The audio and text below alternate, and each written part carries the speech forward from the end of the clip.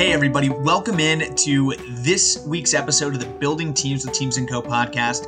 My name is Mike Vagalis, and we're so thrilled to have you riding with us this week like every week. And just wanted to give you a quick update. We're actually taking a break from the podcast. Season 2 has been just amazing. It has exceeded our expectations in every way, and we're just so grateful to have you riding with us. From the listeners to the unbelievable podcast guests that we've had. Like I say, it has just exceeded our expectations, and I cannot wait to share with you some of the guests that we'll be having and the conversations that we're looking forward to for season 3. In the meantime, we will be re-releasing some of our favorite podcasts that we've had from this past season. And it has been a really difficult exercise selecting which episodes to relaunch because we've had so many tremendous conversations. That being said, would encourage you to check out the Teams & Co channel on YouTube.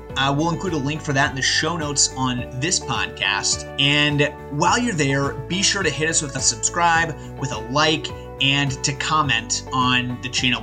We read those and we love seeing the response from this community. With that, I hope that you enjoy today's podcast. We'll see you soon. Make sure you stay tuned for our release date for season 3. Let's hear about the wonderful people that support this podcast. Are you spending more time managing your accounting than you are managing your team? Maybe it's time to bring on a professional to help you.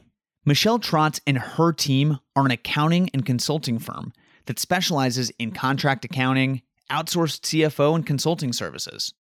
They give you the time that you need to focus on operating your organization.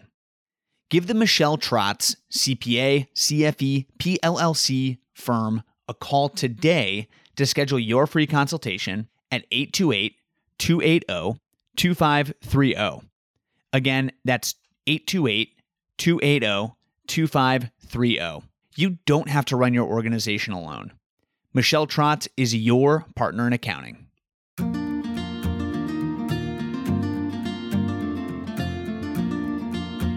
Welcome to Building Teams with Teams & Co, where we explore how leaders can empower their teams, achieve ambitious strategies, and deliver an exceptional customer experience. Views expressed by guests are their own and may not reflect the views of Teams & Co. Mention of particular products or services and participation of a guest does not imply an endorsement by Teams & Co. The information provided is for educational and entertainment purposes and should not be taken as professional advice.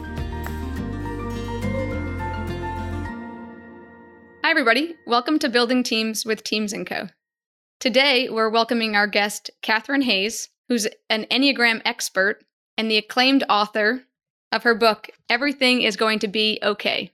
Catherine, welcome to the show. Thanks, Tracy. Really happy to be here. We are thrilled to invite you. Catherine and I have known each other for years now, and I've been talking to her about the podcast for a while, so very excited that she has accepted an invitation to speak with us today. I think she has lots of valuable information to share with us. Specifically, we'll be speaking a lot about the Enneagram and how teams can use that to help them build tighter connections and deliver more results. But first and foremost, Catherine, maybe you could share with the audience a little bit about your background and your journey. Sure. Hi, everyone. Happy to be here. So as Tracy said, I wrote a book called Everything's Going to Be Okay. And the subtitle of that is From the Projects to Harvard to Freedom. And that is actually the path of my Enneagram journey. And as we talk about the Enneagram, we'll talk about the various types and how we can wake up from our kind of unconscious behavior.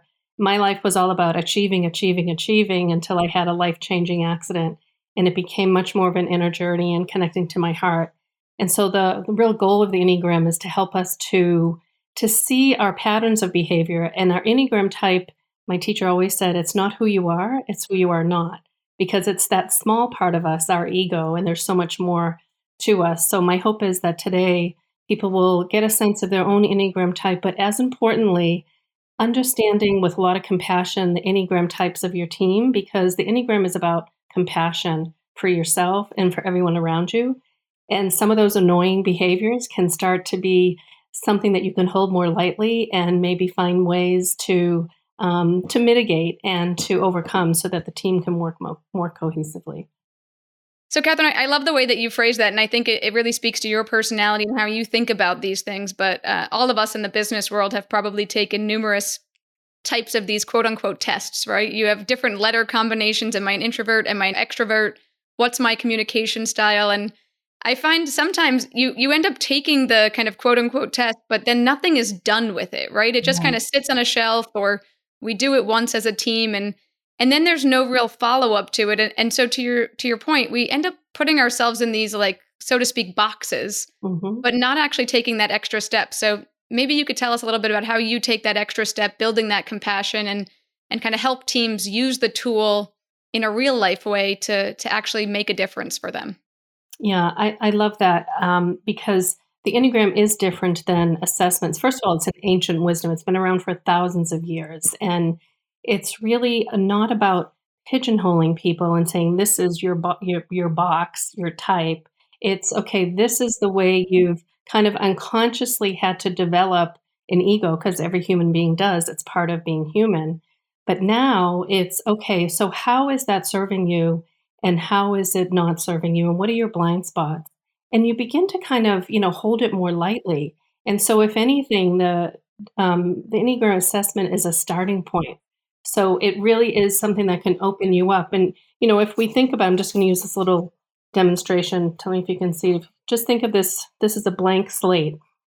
For parents among us, we know when we hold an infant, they're just pure and innocent. They don't have an ego yet. But they have all the qualities. They have strength, they have compassion, they have joy. And what happens is, as we develop our ego, we start to kind of contract. And so maybe we hear mom and dad arguing, or we don't do well in school. And then we become this, constricted ego or personality. And you can see all these constricted egos sitting around the boardroom having discussions. Everyone's tight and defensive and reactive. So the Enneagram helps us to see what particular way are we defensive and reactive, and how can we become more of the truth of who we are. So now you see all these lines, which is really wisdom and experience, because as an adult, we can unfold and let go of those constrictions, and the Enneagram is a perfect path for that. I'm so excited to learn more about this. To Tracy's point, I've taken, several different personality tests of the number and letter combination variety. And to Tracy's point, those were all done at prior roles, and we sort of took the test, and we had, an hour conversation about it, and then set it aside to gather dust in a drawer. So I'm really excited to hear you explain the Enneagram in that way. I literally just took an Enneagram personality profile online.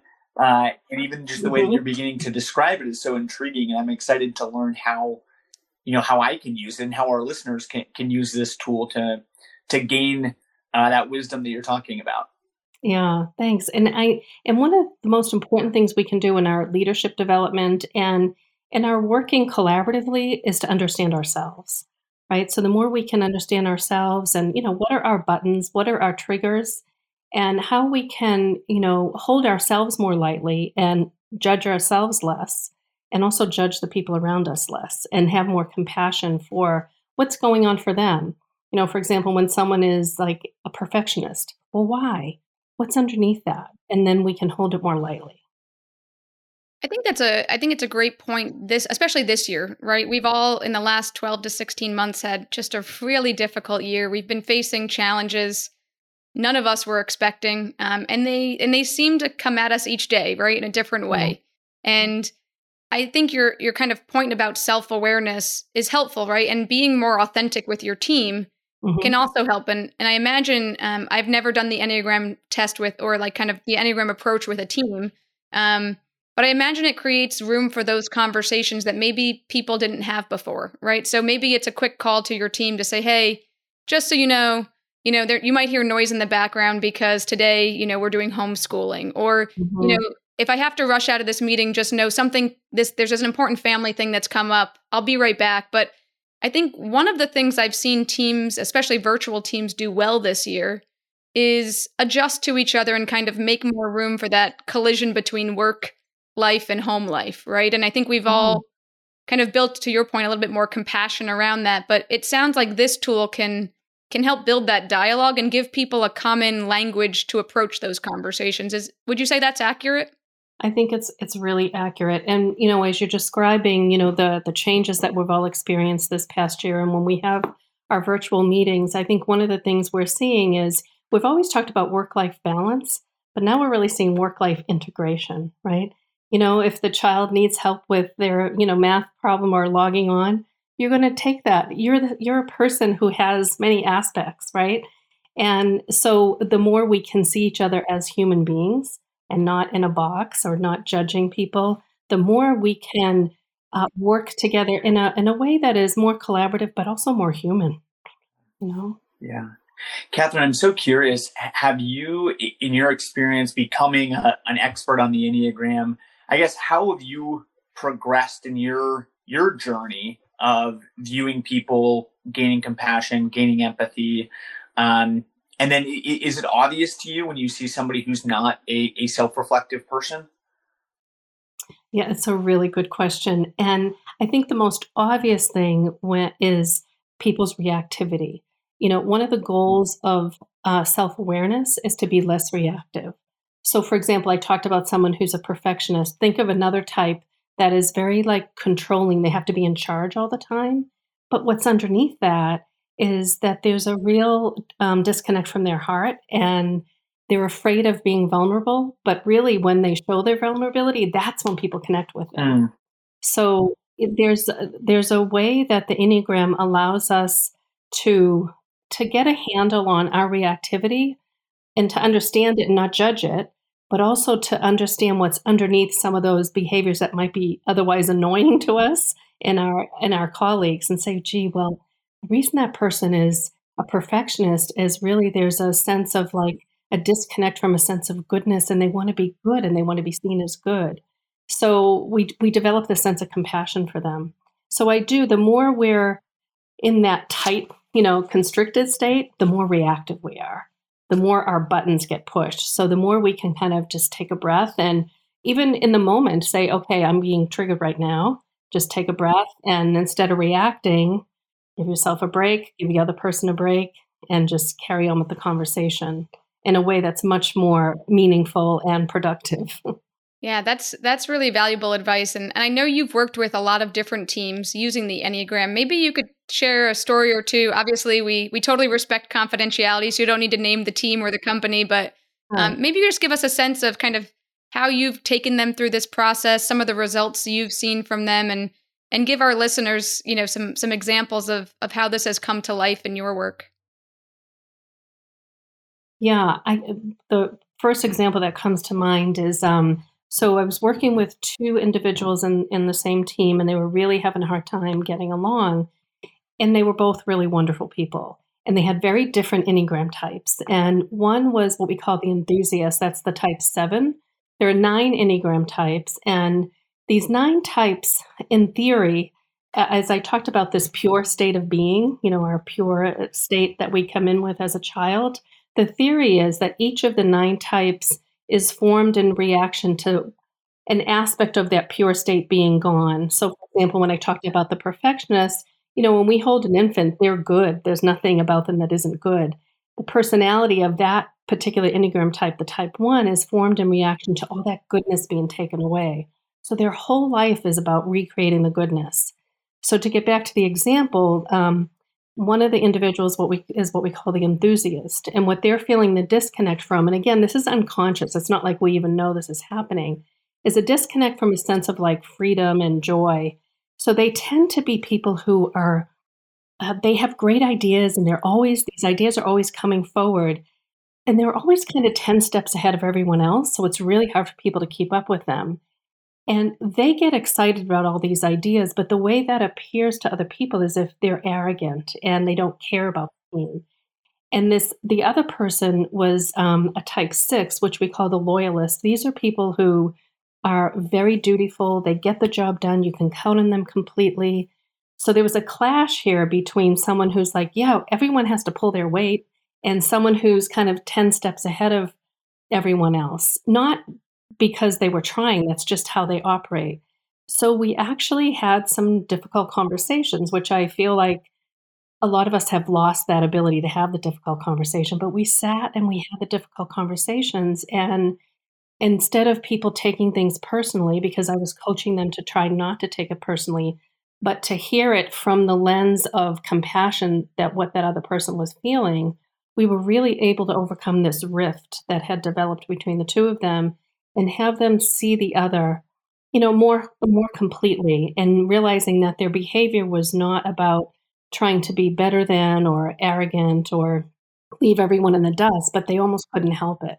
And then the person who was really ahead, always running ahead, helping that person to slow down and wait for everyone to catch up, and don't feel like you've got to do it on your own. Bring people in, have the conversation. So it's really about self-awareness and then awareness of those who you're working with that the Enneagram is most useful for. Catherine, I'm so interested to hear. We have those conversations a lot at Teams & Co, working with teams in helping to manage through healthy conflict, sometimes unhealthy conflict, sometimes people that won't engage in difficult conversations because they're fearful of conflict. What advice would you give in particular to that last group? Maybe this, 6 and 7 weren't engaging in the dialogue that they needed to have. How would you recommend that people engage in those difficult conversations and do so in a way that's productive and not combative? It's a really, really good question. And there is no one really likes conflict, although some people are more comfortable with it than others. But there's a particular Enneagram type that really doesn't like conflict, and they're called the peacemaker or the type 9. And their kind of underlying sense of how they see the world is that they always want to keep the connection. And so they tend to zip their lip and not speak up. But what happens is then eventually that builds up a lot of resentment, and eventually they can blow up over someone like maybe leaving, didn't fill the paper tray in the copier or something. They really can blow up about something like that. So I think the goal is to, have the values of the team be authenticity, honesty, honest conversations, and really sit. And I think both people have to, make a commitment to not be reactive, so that the truth can be spoken in a way that is, meaningful and productive. And one of the things that we look at in the Enneagram too is how do the Enneagram types manage conflict and disagreement. And there's 3 main categories. And I would say if you walk away with nothing else today, this is the thing to walk away with, the nugget. So 3 of the Enneagram types, the types 2, 7, and 9, the helper, the enthusiast, the peacemaker, they come into conflict with the positive outlook. They will always talk about what's working, and they don't necessarily get to the issue at hand. And if I'm teaching this like in a workshop, I say, the positive outlook types get along great until the day of the divorce, because they've never talked about anything. The second group are people that really have to get everything out on the table, the types 4, 6, and 8. And then the last group are the people that really want to get things resolved, the competency types, the types 1, 3, and 5. Now, at most, if you have 2 people, you're going to have at most 2 of those perspectives. But here's the thing. We need to bring all 3 perspectives in if we're going to get things resolved. We need to look at what's working. We need to get everything out on the table. And we need to have a commitment to getting it resolved. And so I think if authenticity and is an important value, respect, honesty, when we bring all that into our discussions, we can get things resolved. And we can't control anyone else's behavior. We can only control our own. So self-awareness and being less reactive will help us to have those conversations. What we see a lot is when you have those difficult conversations, right, it usually causes a lot of stress not having them, right? Because everybody's kind of walking on eggshells around each other. They're not sure what they should be saying. Mm-hmm. But actually, once you take the time, and to your point, doing it in a very productive way, having those team conversations allows you to build more trust in the team. And you then, as a part of that team, feel like, okay, I know my team members better. They know me better. I feel like I can lean on them in a whole new way that maybe I didn't feel like I could lean on them before. And we find it's really helpful, especially in years like this year, where you're always adjusting to change. You can have those conversations in a meaningful way. So once you've had the big conversation, those small conversations become just a normal part of your process, right? To your point, you can say, hey, you know what? Right now, I just need a little bit of space to think about this. Can you give me a little time and I'll come back to you, right? But that becomes much less kind of triggering for everybody because it's a norm that you've built within your team. And so I really like that approach of kind of getting through those bigger, tougher conversations, again, in a really productive manner. But then that kind of sets the stage for that open dialogue, and it allows teams to innovate more because they can have those discussions. They can throw ideas out, right? Yeah. You can be more agile because you're like, hey, why don't we try it this way? And nobody's like, oh, that's a terrible idea. Everybody's like, all right, it's worth a shot, right? Like if it doesn't work, we'll go to something else. So I like it. I like it as a framework and as a kind of nice starting place for the team. Yeah, and I love that you use the word trust, because these kinds of conversations will build that trust. And the more we can have these conversations, be respectful and be honest, the more trust is going to be built in the team. And when we have that, that helps teams to be much more productive and to work peacefully together. I think knowing everybody's, kind of approach is really helpful. Maybe you could walk us through, you referenced a couple of the Enneagram types. Maybe you could kind of walk us through those types and kind of how it's all structured. I know in the past we've spoken about Enneagrams, and there's, your main type and maybe some wings. And I know that it's hard to probably explain in a quick podcast, but maybe you could just give our listeners a little bit of an overview of some of the key points. Sure. Yeah, happy to do that. So one of the things about the Enneagram, one of the first things is that it's divided into 3 centers: the head center, the heart center, and the body or belly center. So I'm going to start with the body center, and those types are the types 8, 9, and 1. And there's kind of a theme to each center, and the theme of this center is autonomy. It's kind of like don't mess with me, and it's very unconscious, and they do it in different ways. So the first Enneagram type in that center is called the type 8 or the challenger. They're sometimes called the boss. Now, their autonomy comes from a sense of they bring strength. When we go back to that discussion about what is the Enneagram type formed in reaction to, so the type 8 is in reaction to being cut off from strength. So they tend to be strong people. They're trying to recreate that strength all the time. They tend to have a big presence. They tend to really struggle with being vulnerable. But the key is actually when they do show their vulnerability, they actually really connect to their team. Now, they're very good leaders, especially when they're at their best. And I should point out that there are 9 Enneagram types, but there's also 9 levels of development within each type. Most of us hang out kind of at the average levels, which means that, our personality is present and it's there and it's running the show to a certain extent, but it's not the only thing that's there. We still have some awareness, but and the higher we up the levels, the less the personality has a hold on us. The lower down the levels we go, the more the personality has a hold on us. So we can think of it this way: as we're down the levels of health, we're more reactive.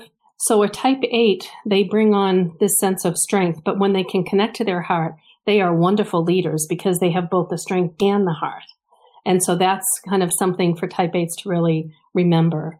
The type 9, which is also in that center, referred to as the peacemaker. This is the one that I said a moment ago, really doesn't like conflict at all. Their autonomy really comes from a sense of they can kind of pull back from the world when things are getting a little too heated or too tough. I say, there could be a fire outside and they're like, could you please pass the salt?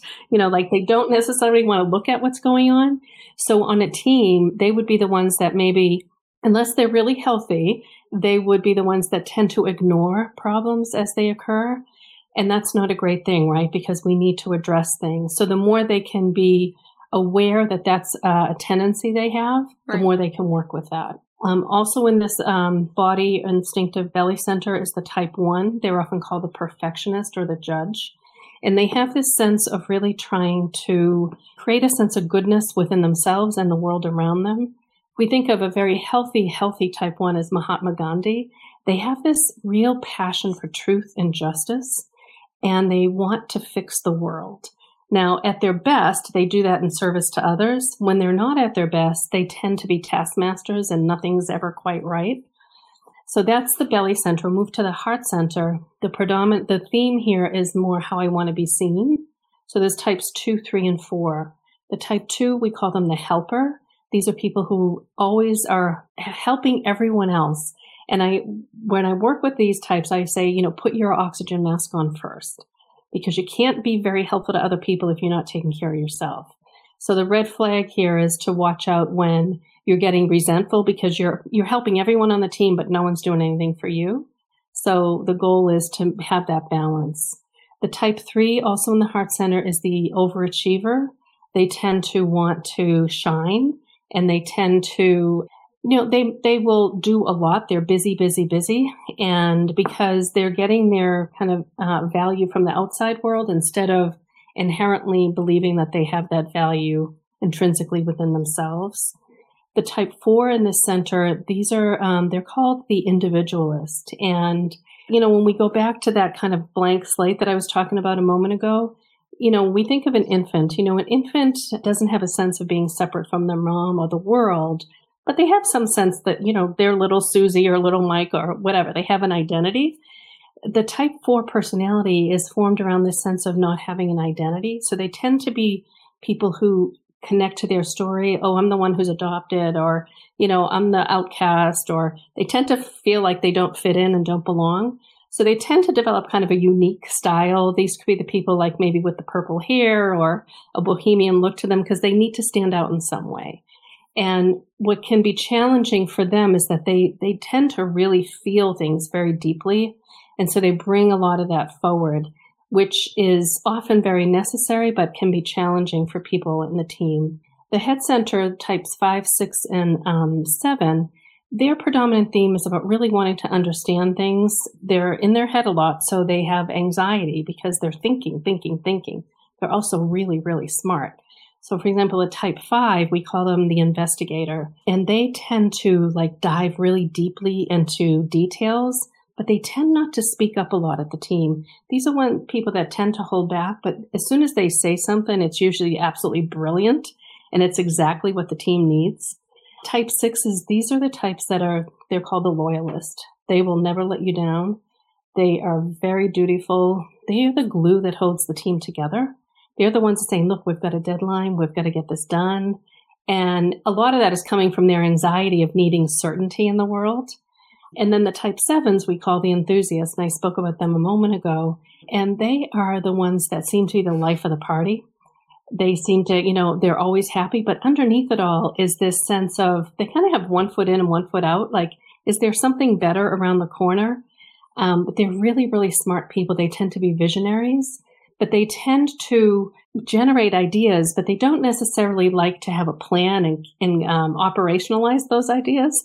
So they're great to have on the team, but you need a good 6 right there with them to work out the details. So that's a really, really quick journey around the Enneagram.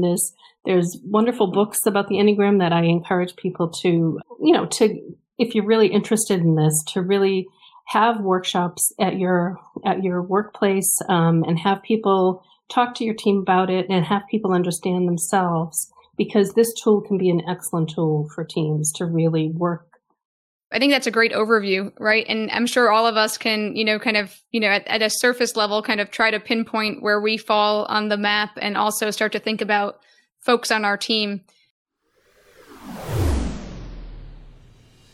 Do you want to help your entire team develop, but with expensive corporate training options you can only afford for one person to attend? How are you supposed to build a team approach if team training is out of reach? Teams Global changes all of that with many individual courses set below $100. You can bundle courses, add course-specific coaching, and best of yet, sign your full team up all for less than traditional training courses. This means your team can build a shared approach and accelerate your growth. Don't wait to empower your team. Sign up for a course today. Teams Global has a special gift for you, the listeners of the Building Teams podcast. Use the code PODCAST10, that's PODCAST10, when checking out for any Teams Global course for a 10% discount on your order. Sign up for a course today. The nice thing that I was picking up as what you were saying is I think it goes back to your original point, which is there's an area of kind of improvement and also an area to kind of give us all a little bit of freedom to live within our style, right? On any given day, it kind of recognizes that, yeah, there's going to be days that we're more stressed out and maybe our style comes out a little bit more. Or there's going to be days that are a little bit easier and maybe we're a little bit more laid back. And I like that permission to kind of live within a breathing kind of living style versus, you're in this very strict box and you're always going to react in this way. And so for me, just thinking through it, it seems much more approachable as a tool for teams than maybe some other tools I've seen in the past. But talking about or speaking about books that include wisdom on the Enneagram, obviously I want to kind of return to your book, and folks can, find it online at Amazon. We'll include the link. But the thing I really enjoyed in reading your book was it spoke to your journey, which is a really, really fantastic story about how you moved through life. You learned about yourself. You took this self-awareness and kind of sharing that with folks, I think takes a tremendous amount of courage and also weaves in the story of the Enneagram. And that's what I really loved about it, because it was kind of that journey of going through your life journey, but also kind of learning about this tool and how that's kind of helped you realize things. So maybe you could just tell us a little bit about the idea of the book and what was writing the book like for you? Yeah, thanks for that. So it's interesting because when I wrote the book, I didn't just want to tell my story because, it's not like I'm some, famous person that people want to learn about my story, but I felt that my story was something that could help people. And, I'm a teacher at heart. I've been a professor for most of my life, and I wanted to help people to learn about the Enneagram and how it could help them in their lives. So in my book, I do talk about the Enneagram types, and I give exercises for reflection. And my hope is that people will be able to, at the end of reading the book, have a sense of what their type might be, but also, as importantly, have a sense of the types of maybe the people around them, their family members, their colleagues, so that the goal really is to live more peacefully, to live truthfully, authentically, and more peacefully. And as we were talking about earlier, the, work-life integration, we are who we are everywhere we go, at work, at home. And now that these days that is, we don't move from one to the other. So it's kind of a reminder of we are who we are, and we don't have to change who we are at the workplace. What would be more valuable is to really understand who we are, appreciate who we are, try to grow in a way that brings peace to ourselves. And as we bring peace to ourselves, we bring peace to the people. It's a fantastic way to look at it. And thinking through that, one of the things that I will differ from you a little bit. I think your life has been quite impressive. And I think diving into the book really shows a personal journey and, a lot of things that I got to learn about you and about your life's journey. But I think it takes unfortunately in today's world, right, there's not a lot of people who are willing to share their stories. And I think opening up and giving people that roadmap to say, hey, this doesn't have to be your journey, but this was my journey.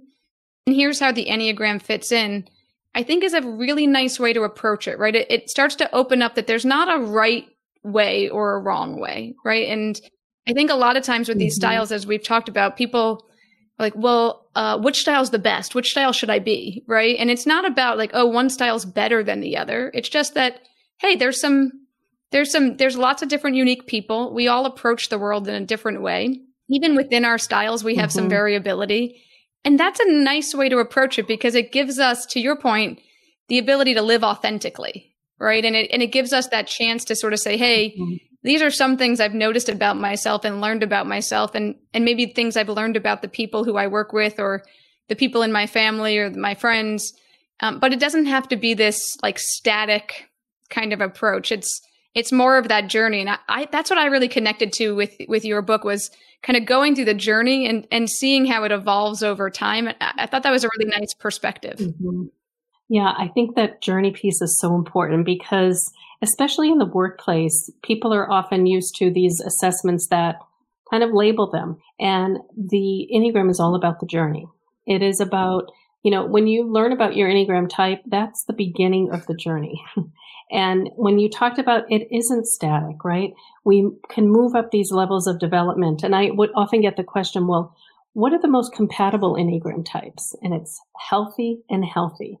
It doesn't matter what your type is. There's no one type that's better than the other. What's the most important thing is that we do our best to be as self-aware and kind and compassionate as we can be. And so a healthy version of a type 1 and a healthy version of any other type, that's what's compatible. We always say this because we tend to use a lot of sports analogies because that's what people think of when they think of teams. we always say you can't have 5 point guards, right? So the nice thing about a team is having a diversity of perspective, a diversity of skills, a diversity of approaches. And I think this leaves the room for that, right? We had a previous guest, a gentleman, Brett Hampson, who was speaking to us around being a finance leader. And one of the things he was talking about was having his team double check their own work, right? So before a team member gives it to him or to the senior leaders, they would ask their team members like, hey, can you just take a look at this? Can you see if I'm missing anything? And I think that's where this trust comes in, right? If you can look to your team member and say, hey, my strength isn't details. Can you just take a quick look at this and see if I'm, if I've overlooked any spots or I have a piece missing, or likewise, if you're not the strategic thinker, that's not a bad thing because we need the detail oriented people. Well, you could have somebody who's more strategic, that, that other person who's kind of the 10 steps ahead type say, hey, maybe here's some other things you could think about that may be coming down the path. So you can build them in as future possibilities to your proposal. And you don't have to answer all the questions, but it'll help the leadership kind of have an idea of maybe what comes next. And that's what's really great about thinking about how the team comes together. So it doesn't have to be, oh, I really wanted to be a type 2, or I really want to be a type 4 or 6, whatever it is. But it's more of, hey, as a type 6 or 7 or 8, I have these strengths. And I can also work with the people on my team who are types 1, 2, 3, whatever the numbers are, who have a different strength. And we can be more compatible as a team and achieve more together. So it's fun to think about it that way. Yeah, I totally agree. And the more we can appreciate the need for that balance and that variety in a team, the more functional the team will be. Yeah, exactly. Well, are there other thoughts that you want to share with our listeners today about the Enneagram, or resources or tips or kind of ways that you think it'd be helpful to include it in their work? Yeah, I think the Enneagram is really a wonderful tool for personal and professional development. And I hope that people will take this information and bring it to their workplace. There is a wonderful website called the EnneagramInstitute.com. They have a lot of information on there as well, in addition to the book, as you mentioned. So I hope that people will take this information and begin their own Enneagram journey. No, I love it. And thank you so much for being on the podcast today. So our listeners know, since I do know Catherine and have known her for a while, we often talk about the Enneagram, and it's always very funny because I sometimes forget my type. And so I'm always like, hey, can we like talk through this, or how could I approach this? And it's nice having an Enneagram expert to always be able to ask questions to and kind of get some advice as you're moving through all these processes. So we here at Teams & Co. will definitely do a bit more research on it, and look forward to hearing from you in the future. But for our guests, we will definitely include to links to in our show notes so they can learn more about the book and about the Enneagram Institute. And again, we can't thank you enough for spending your afternoon with us today, Catherine. Truly a pleasure.